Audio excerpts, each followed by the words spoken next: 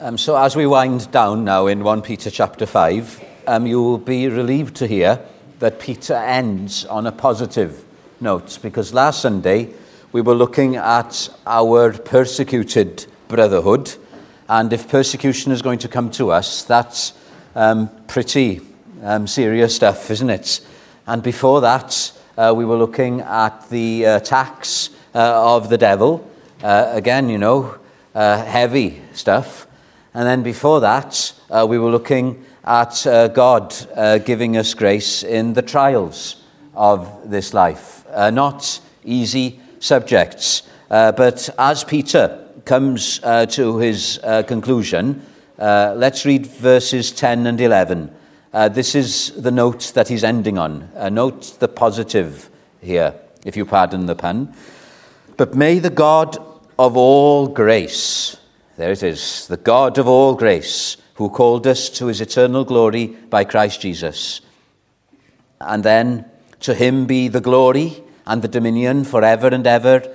Amen. And then verse 12, halfway, testifying that this is the true grace of God in which you stand. What a wonderful end to the letter. The grace of God. And the phrase I want to draw your attention to this evening is the God we have is the God of all grace. I didn't realize that was a phrase in the Bible here in the book of Peter until I was preparing this sermon, because I've got a book in my study with that title, The God of All Grace. It's a collection of sermons by Douglas Macmillan. He preached in this pulpit, and he filled this pulpit because he was a great big shepherd, wonderful preacher. The God of all grace.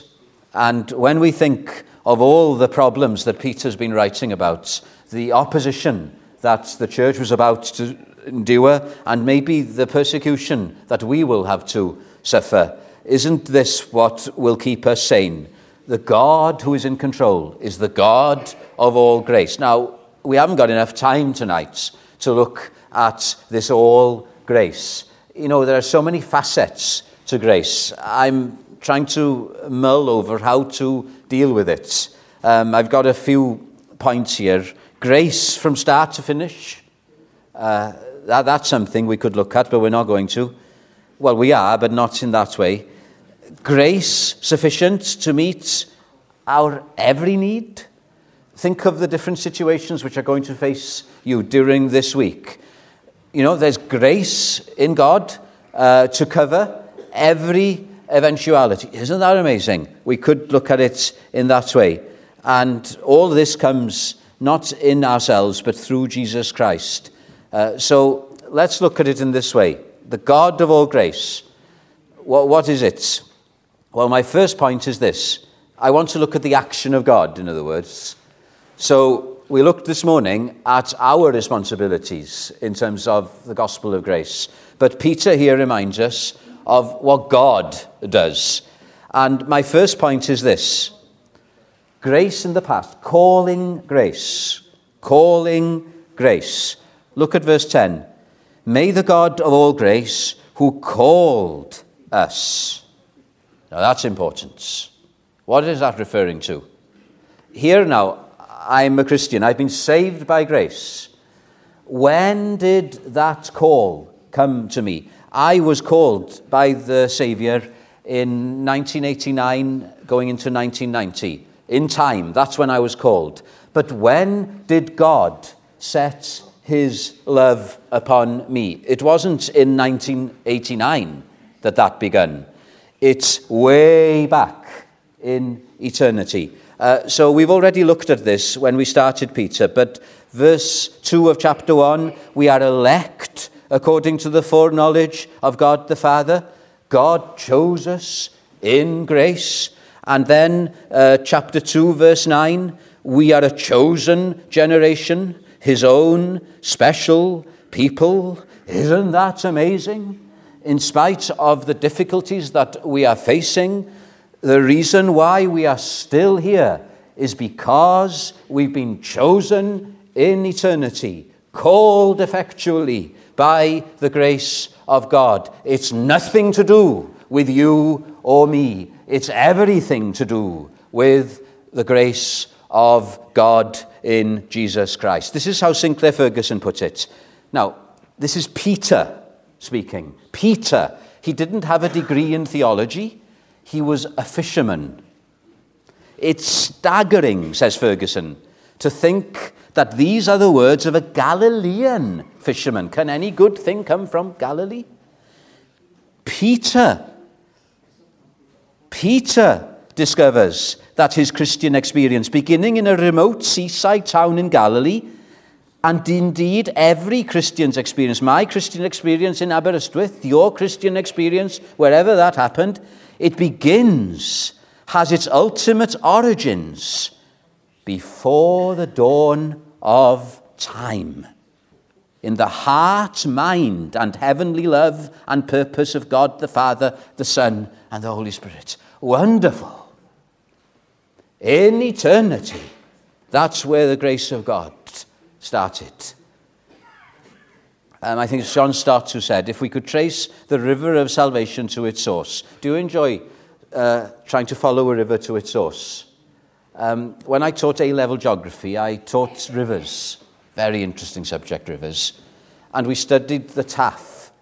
And we had to go all the way to the source of the Taff. I had to take the sixth formers in my little car all the way to the source of the Taff. So we had to park. You got the Taf Fechan and you got the Taf Fawr, haven't you? I cheated.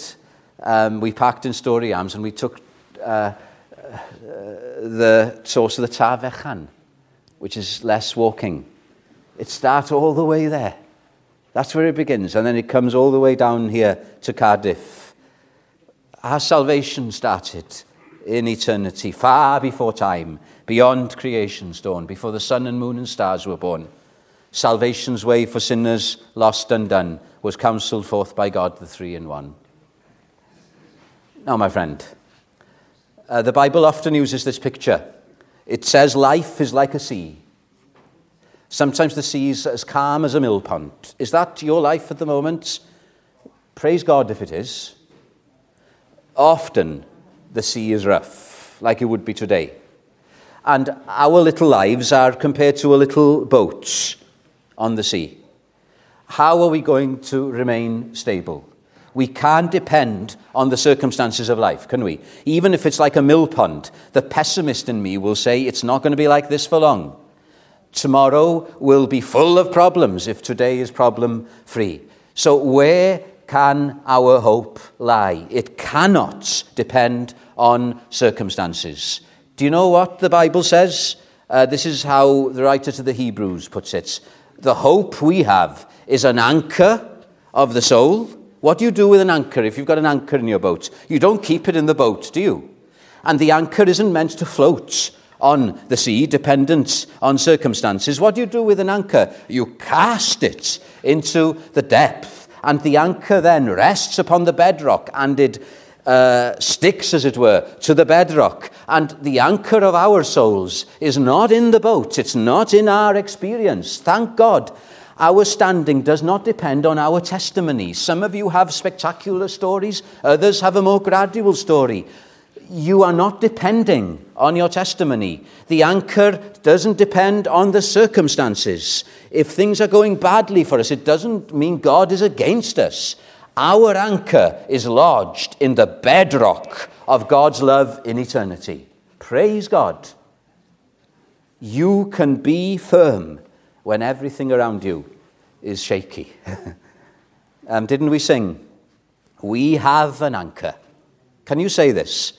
I have an anchor that keeps the soul steadfast and sure while the billows roll, fastened to the rock which cannot move, grounded firm and deep in the Saviour's love. Our love is up and down. His love is constant. Wonderful. So that's the first thing. Calling grace. And then my second point. It's not just in the past, is it, grace? The grace that called us saved us. I haven't got to deal with saving grace because the verse isn't talking about that. But saving grace, that's so wonderful.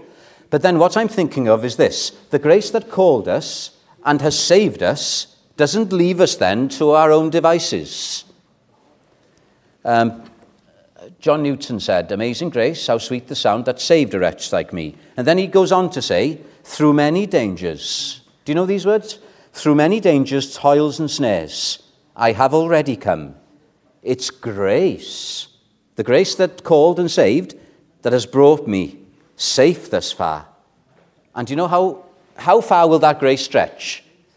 You know, how far will grace extend? Listen to Newton. "And grace will extend all the way to my home, my heavenly home." I remember asking an elderly pastor, I can't remember, I think it might have been Mr. Lewis in Cefnhengoed. There was a Mr. Lewis there, wasn't there, in Cefnhengoed? Quite a straight-spoken gentleman, godly man. And I dared to ask him, "How are you keeping? How are you keeping?" And he looked at me and he said, "Being kept, my son, being kept." I won't forget that, being kept. You see, he was right. We don't keep ourselves, do we, in the Christian race? We're being kept. Now, Peter here talks about this. One commentator says he uses a flurry of verbs. Look at verse 10 again. We had a flurry, didn't we, just before we came into the building? A flurry of sleets just coming all of a sudden. Well, you've got a flurry of verbs here. This is not verbs of our action, but of God's action. What does he do to keep us? Keeping grace. This is my second heading. He perfects, establishes, strengthens, and settles you. Let's just look at each of those in turn. What does it mean to establish? He establishes us. Or perfect. Let me get them right. Perfect, establish, strengthen, and settle. Are there 4 words there? Yeah, there are 4 words there. To perfect. Do you know what the word is here? A better word is he restores. He restores my soul. In the Greek, it's the same word that is used of mending. Very interesting this. When we're told in the Gospels that Peter and the other fishermen were mending their nets. You remember that's when Jesus calls them? They're mending their nets. It's the same word that Peter uses here. I think that's quite significant. Because isn't Peter thinking of himself? Hadn't Peter been broken? Hadn't Peter denied his Saviour? Hadn't Peter felt that it was all over, that he'd messed it up? He was completely broken. And Jesus didn't leave him there. Tender hands, mending Simon Peter. I've got these glasses, and they don't need mending at the moment, but my old glasses, you got that screw in the glasses on the hinge, and they're so tiny, aren't they, the screws? My hands, they're too clumsy to try and fix that screw. And haven't we got clumsy hands when we try to restore one another? Oh, we just make a mess of it, don't we? We're too hard sometimes, we're too soft at other times. But listen, Jesus Christ specializes in restoring backslidden Christians. Tender hands, he's delicate. I like that. And then the next word, perfect, that means to restore. Establish, what does this mean? It means to make you stand on your own 2 feet. To make you stand on your own 2 feet. Isn't that what a good parent will do?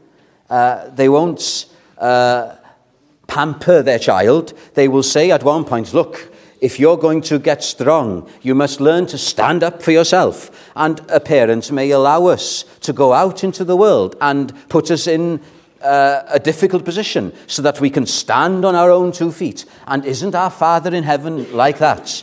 He will put you in situations as you grow in grace where you have to stand on your own 2 feet. I can look back on my own experience, and for the first few months after I was saved, yes, God was keeping me very, very close to himself. But in order for my faith to be strengthened, gradually he was putting me in situations where I had to stand on my own 2 feet.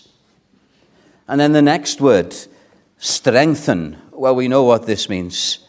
And haven't we learnt? Oh, Lord, I've often tried standing on my own 2 feet in my own strength, and I found that I crumpled.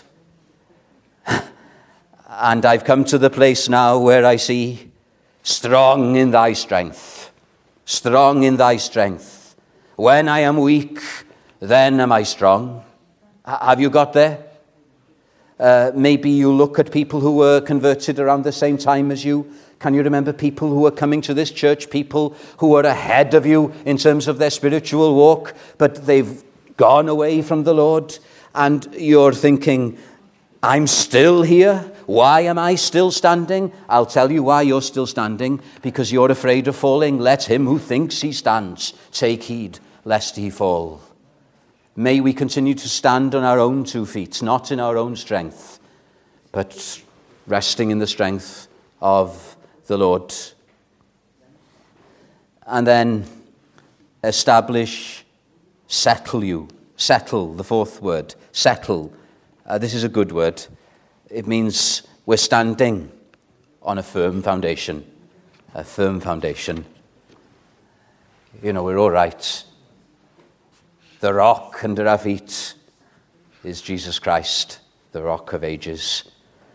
And I came across this. It's St. Patrick's prayer. Maybe you can pray this. I'm getting into some of those saints. They were godly men, those early church saints. The roads around King George V Drive is named after a number of them. Get to know them. Here's St. Patrick's prayer. He evangelized Ireland. I arise today through God's strength to pilot me, God's might to uphold me, God's wisdom to guide me, God's eye to look before me, God's ear to hear me, God's hand to guard me, God's way to lie before me, God's shield to protect me, God's hosts to save me from the snares of devils, from temptations, from everyone who will wish me ill, afar and near, alone and in multitude. That's good. If that's a bit too long for you, do you know the hymn, Yield Not to Temptation, the chorus? Ask the Saviour to help you, comfort, strengthen, and keep you. He is willing to aid you. He will carry you through. Amen. He will carry you through. Have you seen the poem, Footprints in the Sand? And it's about the Lord walking with the Christian. And then the Christian says to the Lord, looking back at this walk across the sand, they can see the footprints of the Lord, the Good Shepherd, the footprints of the believer. And then they say to the Lord, there was a point where there were only one set of footprints. What happened there? And the Lord said, you were so weak then, you couldn't walk by yourself.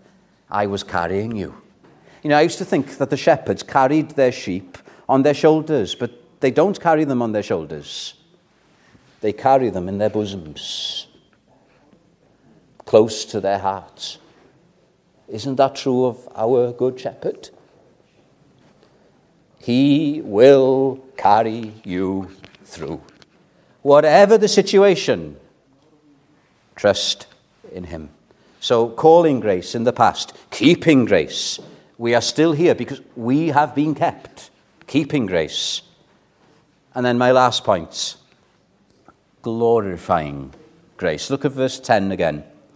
But may the God of all grace, who called us to his eternal glory by Christ Jesus, and then to him be the glory and the dominion forever and ever. Oh, my friends, grace will lead me home. And do you know what will happen when we get home? Oh, we're no longer going to be strangers. That's how Peter addresses the people who are going to receive his letters. He says, you are resident aliens. You are expats. You are living in a foreign country. Is not this world just that for us? But one day we are going to be home. We're not going to be scattered about anymore. We're going to be together as a family. Isn't that one of the most frustrating things about our life in this world? We have to say goodbye to people. We've said goodbye to one couple who've gone to North Wales. And, the scattering of the family. It's not easy, is it? But think of being home, the gathering of the family. Family gatherings in this life can be stressful affairs, can't they? But it won't be stressful when we're together in heaven. I remember going into somebody's house once, and I was interested to see the name they put outside the house. Do you know what they called their house? Carpe Diem. That's a strange name for a house. Carpe Diem. Do you know what that means? I think it's Latin, isn't it? For a time. For a time. In other words, however nice their house may have been, they're only going to be there for a time. Their real house is going to be in heaven. Is it all right if I mention this personal anecdote? A few years ago, I was discouraged, and I was feeling sorry for myself. You know what it's like when you get like that. And I'd been walking in this area, and I'd seen this house being built. And it had taken years to build this house. And it looked as if it was going to be a grand affair. And they had nearly completed the house. And I was thinking, wouldn't it be wonderful if I lived there? And I was feeling a bit envious of the people that would eventually move into the house. It just looked wonderful. And you know what? God spoke to me. And the verse that came to me is this: I have gone to prepare a place for you. And it's going to be better than that house. It's going to be a mansion. A mansion. And you know what I said? Wow. Lord, that's amazing. I am having a mansion being built for me. A mansion's being built for you. Isn't it worth going to? And then what else? I'm winding down here because Peter's winding down. We'll be vindicated then. We're persecuted here, even if we're not physically persecuted. We're not being appreciated, are we, as Christians? On that day, we will be vindicated. I used to watch, when I was a boy, this art program called Take Heart. Tony Hart was the artist. That's why they called it Take Heart. And he used to do these drawings, and at first all you could see were kind of squiggles and lines and strokes, and you were just wondering, what's he doing here? What's he going to come up with? And just gradually you began to see a picture unfolding, and it wasn't right till the end when he put splashes of colour on that you could see a wonderful picture. And isn't it going to be like that with the church? At the moment, in the West especially, it seems as if there's a lot of squiggles, a lot of black strokes. It looks as if the world is winning. But let me tell you, on that day, the Lord will unveil the final picture, and it will be wonderful. Do you know what we will say? Jesus doeth all things well. Jesus doeth all things well. And think, I haven't got time, but think of the word glory. Glory by Christ Jesus. What is glory? Glory. There's a weight to glory. Glory. Peter has used the temple as a picture of the church. We are the living temple of Jesus Christ. And on that day, the last stone will be put into place, and the house of God will be ready. But do you know what? That's only half of it. What made the temple glorious in the Old Testament? It was the presence of God filling the temple, the Shekinah cloud. And that's what makes heaven, heaven. Have you ever read Joni? Not Johnny Wilson now, but Joni. Joni Erickson, very disabled Christian lady. And she used her disability to serve the Lord. Wonderful testimony, Joni Erickson. It's worth reading her books. She talked of heaven like this. Listen to this. She uses her disability in the words. I can't wait, she says, to be clothed in righteousness without a trace of sin. I can't wait. I won't be crippled by distractions. This is what Joni says. I won't be crippled by distractions, disabled by insincerity. You know, you feel a hypocrite, don't you, sometimes? Handicapped by a ho-hum half-heartedness. My heart will join with yours and bubble over with effervescent adoration. Oh, what a good term. We will finally be in full fellowship with the Father and the Son and the Spirit. For me, this will be the best part of heaven. Oh, what a prospect. What's something to look forward to. And do you know what the best part is? Eternal glory by Christ Jesus. To him be the dominion forever and ever. I'll have a perfect soul. I'll have a perfect body. I'll have my family with me. No more separations. No more sin. No more distractions. And I'll have the Lamb himself being all the glory in Emmanuel's land. And I'm going to be there. I'm not going to have to go home. I'm going to be there forever and forever. The last Chronicle of Narnia, the last battle, the last paragraph. The Pevensey children arrive not in Narnia, but in heaven. And this is how Lewis ends. The things that began to happen after that were so great and beautiful that I cannot write them. And for us, this is the end of all the stories. And we can most truly say that they all lived happily ever after. But for them, it was only the beginning of the real story. All their life in this world had only been the cover and the title page. Now at last, they were beginning chapter 1 of the great story, which no one on earth had read, which goes on forever, in which every chapter is better than the one before. And it's not just the Pevensey children who are going to be part of that story, but you and I. My friends, this little time, isn't that how Peter put it? May the God of all grace, who called us to his eternal glory by Christ Jesus, after you have suffered a while, a little time. How does one hymnist put it? This fever of a life. It'll only be short. Eternity is beckoning. And 1 second in eternity will make all the problems of a lifetime disappear in a moment.